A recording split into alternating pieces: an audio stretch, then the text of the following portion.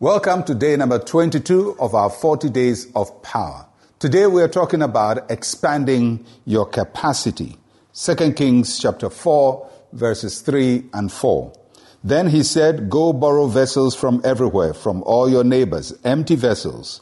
Do not gather just a few. And when you have come in, you shall shut the door behind you and your sons. Then pour it into all those vessels and set aside the full ones." One thing about God is that he is not limited in what he can do. He's an unlimited God. The only limitation we have in life is how far we will allow God to work in our lives. And the more space we give him to work in, the more expansive his grace gets manifested in our lives. So most of the time, the limitations we face are the limitations we impose on ourselves. They are not God's limitations, they are our limitations.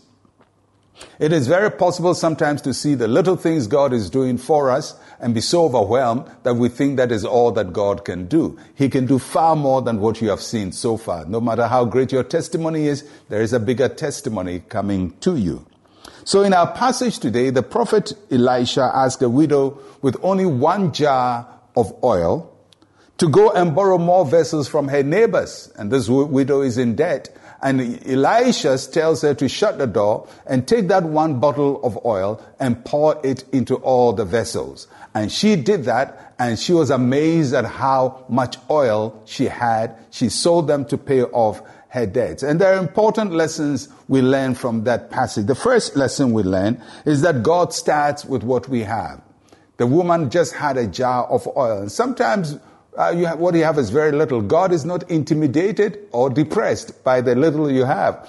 He can start with little. As a matter of fact, God starts with nothing. He says, "Let there be light," when there is no light, and then there was light. So God starts with what we have. Faith starts with what we have. And don't despise what you have in your hand today. Secondly, that God wants us to grow beyond what we have. If what you have is little, he wants you to grow beyond it. So God wants you to expand your capacity. And for this woman, she had to go and borrow vessels. She has to ask other people to give her capacity. That simply means that you grow your capacity by learning from people, serving under people, sometimes reading, but growing your capacity. Opening the space and say, "God, you've done so much for me, but I believe you can do so much more, because what I see you do in other people's lives, I know you can also do for me." You are borrowing vessels. You are growing your capacity. So start with what you have,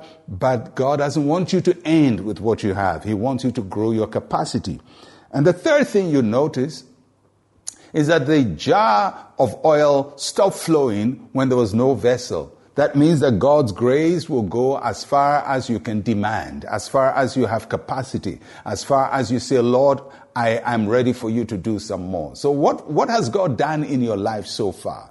He can do far more than that. And I want you to trust him that in these 40 days of power, he'll expand your capacity to do far more than you've ever done, in Jesus' name. Why don't we share a word of prayer together? Say with me, "Heavenly Father, help me to know when I need help, and help me to grow and increase my capacity, and lead me to those who can help me to grow my capacity, in Jesus' name, amen."